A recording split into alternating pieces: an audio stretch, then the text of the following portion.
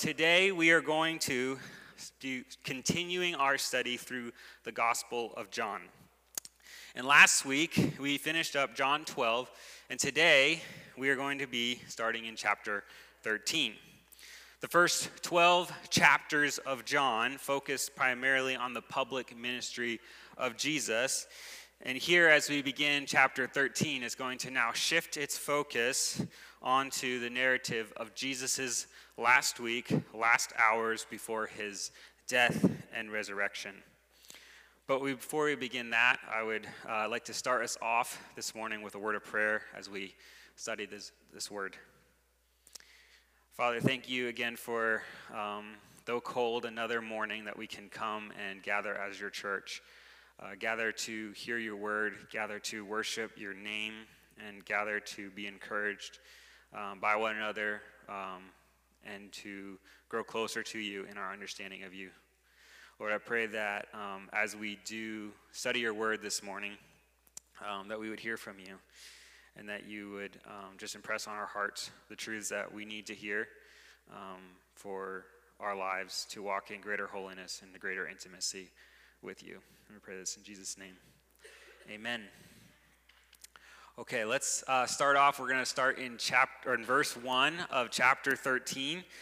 Verse 1, chapter 13, it says, "Now before the feast of Passover, when Jesus knew that his hour had come to depart out of this world to the Father, having loved his own who were in the world, he loved them till the end." So as we do our study this morning in John 13, I'd like to use that last phrase at the end of verse 1, which is, having loved his own who were in the world, he loved them to the end. And I'd like to use this phrase as our guide through this text, because our main focus this morning as we study John 13 is going to be the love that Jesus had for his disciples and the love that he has for us this morning. And we will see that the love that Jesus has for us makes us clean. It gives us an example to follow, and most importantly, draws us closer to himself.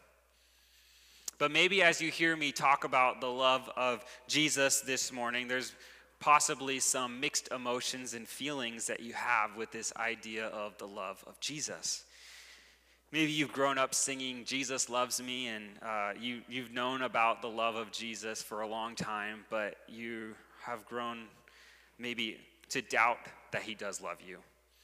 Maybe you're going through a very intense season of your life that makes it hard to believe and trust that Jesus loves you, and causes you to question the validity of God's love for you. Maybe you feel like you've sinned too much and gone too far for Jesus to actually love you like the Bible says he does. Or maybe you used to remember a time when you would get up early every morning and read the Bible and tell everybody that you met throughout your day about Jesus, or the first one there on Sunday morning to serve and all of these things, but now you're in a season where you're not doing as much and it's feeling like it's a grind to do these things for the Lord, and you're questioning, can Jesus love me today as he did back when I was more passionate and on fire for him? Or you could, know just how much Jesus loves you, and you can't wait to tell this next person that you meet about the love of Jesus, and you couldn't know you feel like you couldn't know the depths of God's love for you. Or you could be saying, I never really thought about Jesus' love. I don't really believe too much about this stuff. I'm still on the fence about what the Bible has to say. But whatever camp we find ourselves in this morning, we all need to, including myself, be reminded about the love of Jesus. It is something that is truly life-changing, and I want to encourage you to not set those feelings and thoughts that I mentioned aside to do this time in our word, but to actually take those thoughts and those feelings I mentioned before. And if you're in that place of doubt, or if you're grown cold in your response to the love of Jesus, to press into those feelings, to press into those thoughts with me as we press into Jesus and the love of Jesus this morning shown to us in John chapter 13. So let's continue now, chapter 2 of John 13, as we see the love of Jesus on display for us in this passage. It says this, during supper, when the devil had already put it into the heart of Judas Iscariot, Simon's son, to betray him, Jesus, knowing that the Father had given all things into his hands, and that he had come from God, was going back to God, rose from supper. He laid aside his outer garments, and taking a towel, tied it around his waist. Then he poured water into a basin and began to wash the disciples' feet, to wipe them with the towel that was wrapped around him.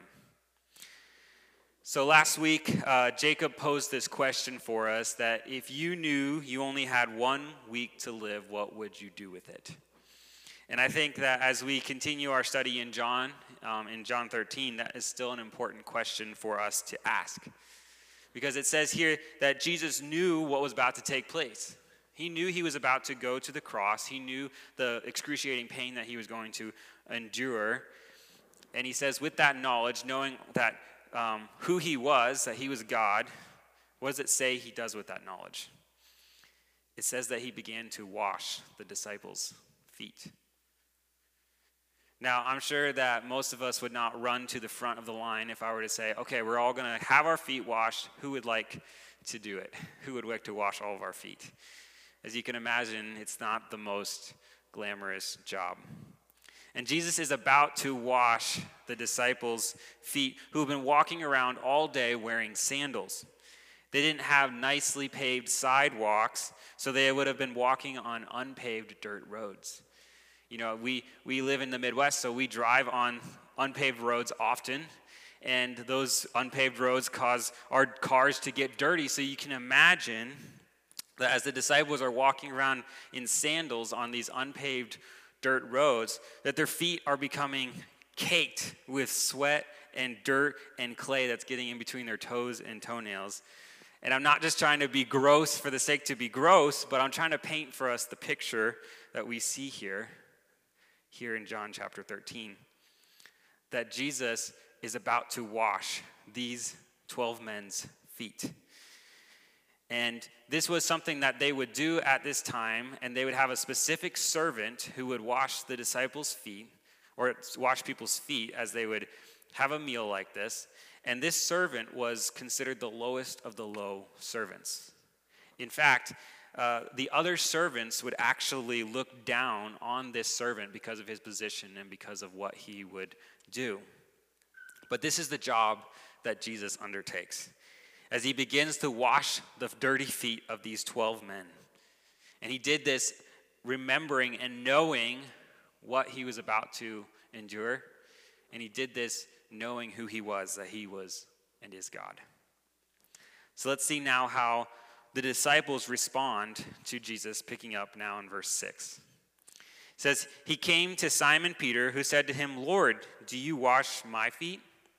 Jesus answered him, what I am doing you do not understand now, but afterward you will understand.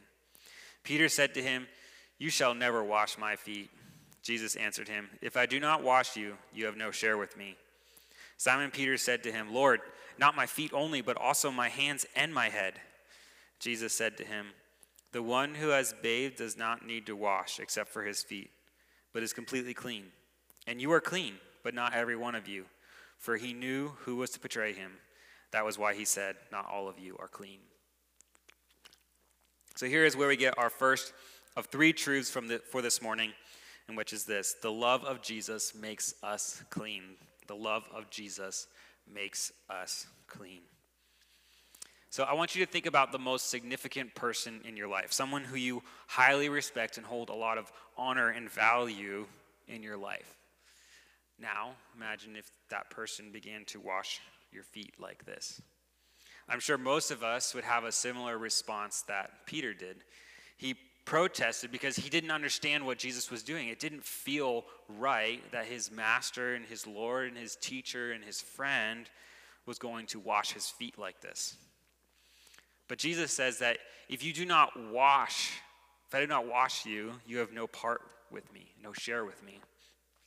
And this is a very important principle for us to begin with and to understand, because in order for us to receive the cleansing that Jesus so desires to offer us, we need to start from a place of acknowledging our need to be cleansed by Jesus.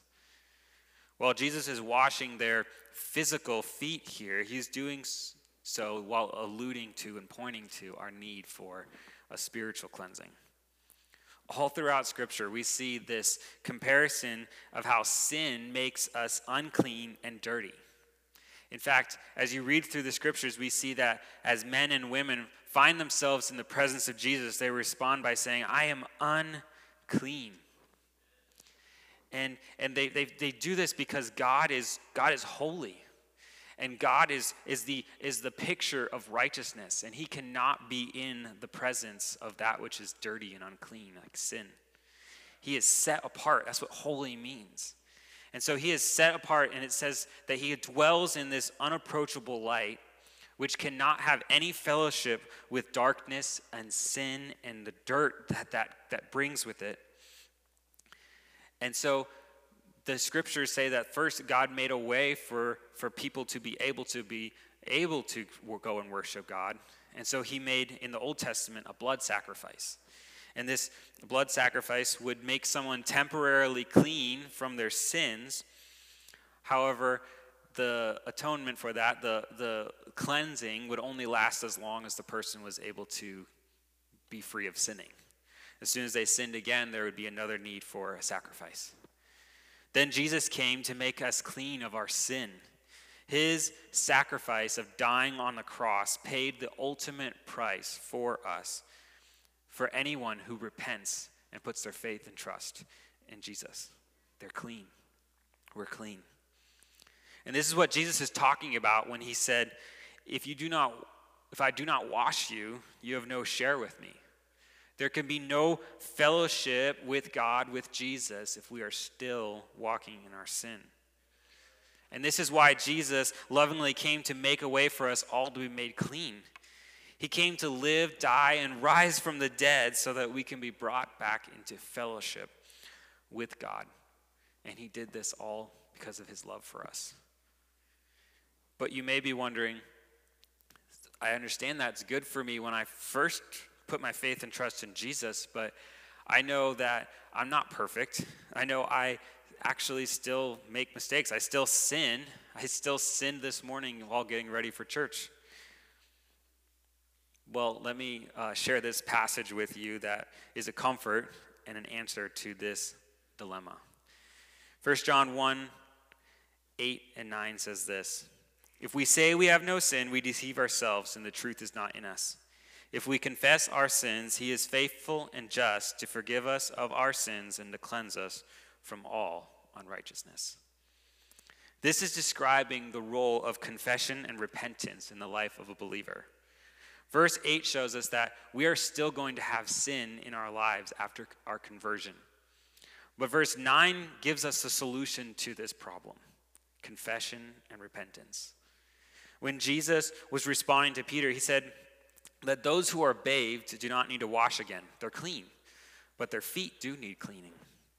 As a believer, the sin that we may fall into day by day does not make us dirty to the point where we are out of fellowship and lose our salvation, but it does need to be dealt with in our lives. Sin needs to be dealt with. And this is often referred to as our ongoing sanctification.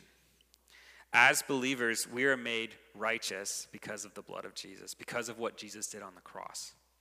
However, the sin that we still commit needs to be dealt with in this way of confession and repentance. So as we sin, we confess our sin. We turn back to God, who forgives us and cleanses us and makes us clean from all of our unrighteousness. And it's because of his love that he draws us into this relationship of confession and repentance and cleansing and fellowship with him. Now, there are two responses that we can have when we hear about this love that Jesus has for us to offer us cleansing and forgiveness. And we see these two responses in our text this morning. You see, one's to be like Peter. One is to hear the words that Jesus spoke and to ask him to clean not only his feet, but his hands and his head. See, Peter wanted as much cleansing as he could get from Jesus. The other, Judas, was in the room. And he was experiencing the love of Jesus. He had had his feet washed by Jesus. Only the text tells us that Judas was going to go and betray Jesus. He experienced the same love that Jesus had given to all the other disciples, but he didn't want the full cleansing he was offering him. And the same could be said of us in our response to the love of Jesus. We can either see how Jesus lovingly came and died to save us of our sins and to cleanse us and forgive us, and passionately desire to be cleansed, get as much cleansing and become as holy as we can get from Jesus. The love of Jesus should draw us into this deeper cleansing and holiness in our lives, a desire to have that sin which ensnares us to be cleansed and to be brought out of our lives and to be made holy as he is holy and set apart as he is set apart. And his great love shatters our shame and our desire to hide away when we stumble in sin, as we are drawn back out of darkness and our guilt and brought into the cleansing love of Jesus. Or we could see the love of Jesus and say, well, if he cleanses all my sins, past, present, and future, and I can get forgiveness anytime I ask it, why don't I just go and sin all I want? And this type of response does not truly understand how great our sin is in the eyes of God. Does not understand the love that Jesus has shown us in coming to save us from our sin. This response is someone who just doesn't realize how destructive sin is and is an offense to God, and does not understand the price that was paid. Instead, a true understanding and revelation of the love of Jesus should make us hate the sin which makes us dirty, but cling ever so tightly to the one who cleanses us and makes us holy. So I encourage all of us this morning to look to the love of Jesus, to be drawn into his love that makes us whole and cleanses us. He wants to clean you. You're not too dirty for his love to clean you. To repent, confess your sin to him, and be drawn back into the cleansing love of Jesus this morning. But now that we've seen the love of Jesus makes us clean, let's see what his love also gives us, picking up again in verse 12. When he had washed their feet and put on his outer garments and resumed his place, he said to them, "Do you understand what I've done to you? You call me teacher and Lord, and you are right, for so I am. If I then, your Lord and teacher, have washed your feet, you also ought to wash one another's feet. For I have given you an example that you also should do as I have done to you. Truly, truly, I say to you, a servant is not greater than his master, nor is a messenger greater than the one who sent him. If you know these things, blessed are you if you do them." Here we get our second truth. The love of Jesus gives us an example to follow. The love of Jesus gives us an example to follow. So recently I was having some car problems, and when I mentioned what they were to Tanner, he offered to help me replace the parts that he suspected was causing the problem. So after going and getting the parts that he recommended, I went to his house and we began the repairs. Only he said to me, "I'm going to do the repairs, but I want you to watch so that you can learn from my example." And as I watched him work, I learned from his example. And here in John 13, Jesus was washing the disciples' feet. And in doing so, he was giving them an example on how to love, a practical example. And what Jesus is inviting his disciples into is a humble, selfless love. Jesus said of himself, "The Son of Man did not come to be served, but to serve and to give his life as a ransom for many." The ultimate display and example of Christ's love for us is that of selfless servanthood love. And I love what how Paul describes this love in Philippians 2, 5-7, when he says this: "Having this mind among yourselves, which is yours in Christ Jesus, who, though he was in the form of God, did not count equality with God a thing to be grasped, but emptied himself by taking the form of a servant, being born in the likeness of men." So we see this great picture of Christ's love for us. As he comes and lives amongst us in human flesh. And long before he set aside his regular clothing to put on the clothing of a servant to wash his disciples' feet, Jesus had already emptied himself by coming to live amongst us in a human body. Paul goes on to say that Jesus continued to humble himself to the point of death, even death on a cross. The greatest display of love for us, the example for us to follow, is that of humility and selfless servanthood love. And Jesus says that those who do these things, those who follow his example of love, are blessed. There is a blessing to living this life of humble servanthood love. And while my heart's desire is to follow that example and to receive that blessing that comes from living after Jesus' example of love, I know my own life does not always reflect the love that Jesus showed here in John 13. In fact, more often than not, though I desire to do it and desire the blessing, my life does not. I don't live up to that standard of love. And if you're in that same place with me this morning and you feel that same discouragement, I want to encourage you to not push that feeling or that thought aside under the rug and say, it doesn't matter, I'll just do my best to love even though I don't have the feelings, I'm just going to power through it. But instead, take those thoughts and those feelings, to take that discouragement, and to press into Jesus this morning with me about that. And if you're wondering what I mean as I've been saying that, let me show you from the remainder of this text as we start again in verse 21. It says, after saying these things, Jesus was troubled in his spirit and testified, truly, truly, I say to you, one of you will betray me. The disciples looked at one another, uncertain of whom he spoke. One of his disciples, whom Jesus loved, was reclining at Jesus' side. So Simon Peter motioned to him to ask Jesus of whom he was speaking. So that disciple, leaning back against Jesus, said to him, Lord, who is it? Jesus answered, it is he to whom I will give this morsel of bread when I have dipped it. So when he had dipped the morsel, he gave it to Judas, the son of Simon Iscariot. Then after he had taken the morsel, Satan entered into him. Jesus said to him, what you are going to do, do it quickly. Now no one at the table knew why he said this to him. Some thought that because Judas had the money bag, Jesus was telling him, buy what we need to buy for the feast, or that he should give something to the poor. So after receiving the morsel of bread, he immediately went out, and it was night. Here's where we get our third and final truth for this morning.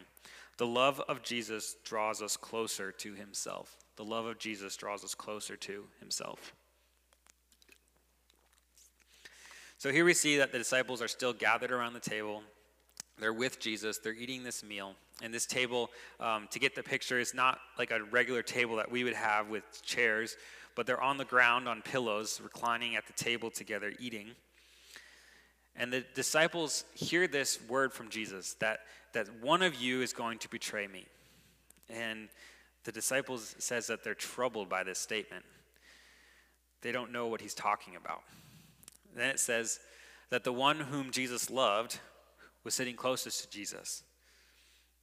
And this title was used by John, the author of this book, to describe himself.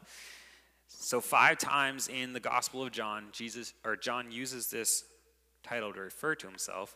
And we know that this is John because at the end of this book, John uses this title followed by this statement. This is the disciple who is bearing witness about these things. So with this understanding, let's read again verse 25 to see how John responds to this hard saying from Jesus. So the disciple, leaning, Lord, who is it? So instead of pushing aside and shrugging off that hard saying that Jesus said, John chooses to lean in to Jesus instead. And I love this picture that this gives us of the intimacy and the fellowship that we can have with God and with Jesus. The reason John was able to lean back against Jesus was because he was sitting beside him and he was close to him. And for us today, we can take this invitation to closeness and leaning back into Jesus this morning. Maybe you are still battling with that idea of the love of Jesus, like I mentioned this morning at the beginning of my sermon. Maybe you couldn't even concentrate on what I've been saying this whole time because you are so anxious and there's so much going on in your life that it's hard to process it all. But I don't want you to minimize those thoughts and those feelings or to shove them under the rug or feel like they're not something that can be applied to what we're learning here this morning. Rather, I want us to take those thoughts and take this invitation to come to Jesus, to lean back into Jesus with the questions. Just like John and leaned back into his master and teacher and Lord and friend who was sitting beside him, we too can lean back into Jesus this morning with those thoughts, feelings, and emotions. Instead of seeing the example of love that Jesus showed us and becoming discouraged and saying, I could never love that well. Maybe I could wash some people's feet figuratively, but there's others I could never wash because I have so much trouble loving them in that way. Instead of being discouraged and defeated, but to take that discouragement and defeat and go to Jesus, lean into Jesus with that. Ask him, why is that? Why do I have those feelings? Instead of saying, I've blown it as a believer, I've been living in sin and not repenting, there's no way that Jesus could love me. Repent this morning. Confess your sin to him. Lean into the heart of Jesus and receive that cleansing that we've been talking about this morning. Beloved, this is our joy. This is our blessing of being in relationship and fellowship with Jesus. He not only gives us the example of love to follow and the standard, but he also gives us the strength and the ability to draw closer to himself, to experience his love for ourselves firsthand. So I would encourage you this morning and throughout this week to lean back into Jesus with whatever you may be walking through. Whether it be discouragement or fear or disappointment, trouble at work or at home, sickness of a loved one or death of a loved one, pour out your heart before Jesus like water. Listen to what he has to speak into what you're walking through and reveal to you. I know in my own life that as I'm walking through things, I've found great blessing in being able to draw back to the feet of Jesus, to be leaning back into the heart of Jesus. I often will take a journal with me and a pen as I listen to what the Lord wants to speak, as I reveal or as I take the things that I'm walking through. Even though I know he knows what I'm walking through, I write it down in a prayer, and I write out what I'm feeling. I write out what I'm going through, and then I wait for his Spirit to impress his truth on my heart, to listen to what his word has to speak into what I'm walking through. And it exposes the lies. So often I'm just blown away by I hear the exact truth that I need to hear in the moment I need to hear it. And this is what hardship and difficulty should lead us into. Instead of leading us away from the Lord, it should lead us closer and deeper into fellowship with Jesus. Preacher Charles Spurgeon once said, I have learned to kiss the waves that throw me against the rock of ages.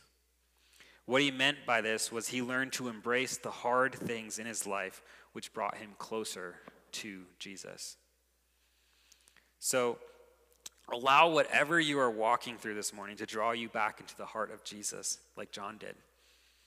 The other option is to respond again like Judas did. Look at verse 30. So after receiving the morsel of bread, he immediately went out, and it was night.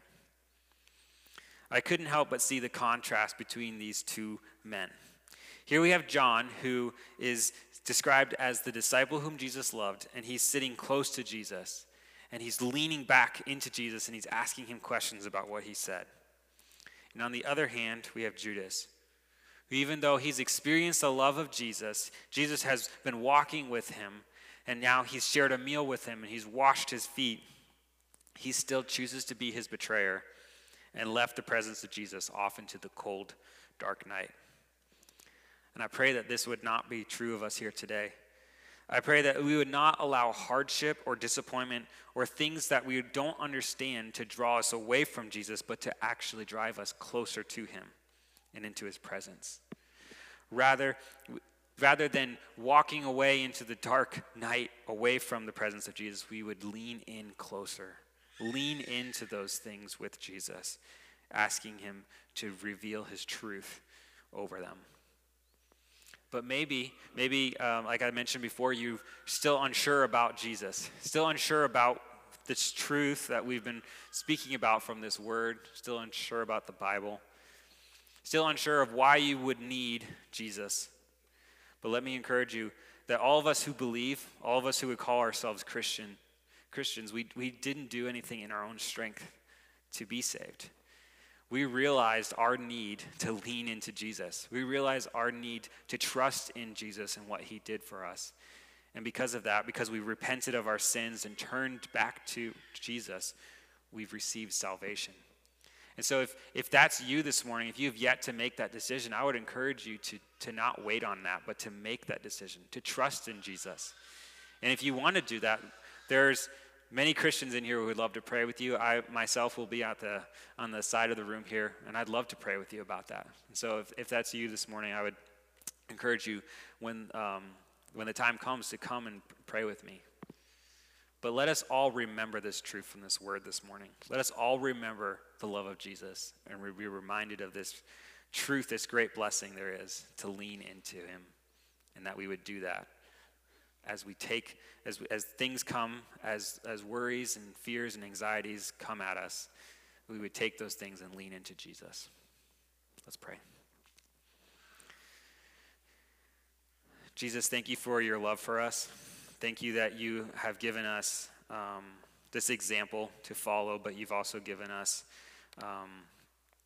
a way to lean into you, a way to come and be in your presence, to receive that cleansing, to receive that fellowship with you, and to be made whole again. Lord, I pray that we would take this reminder this morning and not just say, okay, I'll do that, but maybe next week. But we would take this and that we would spend time with you, that we would lean into the things that we're battling with you, and that we would allow your truth to penetrate our hearts. I pray this in Jesus' name. Amen.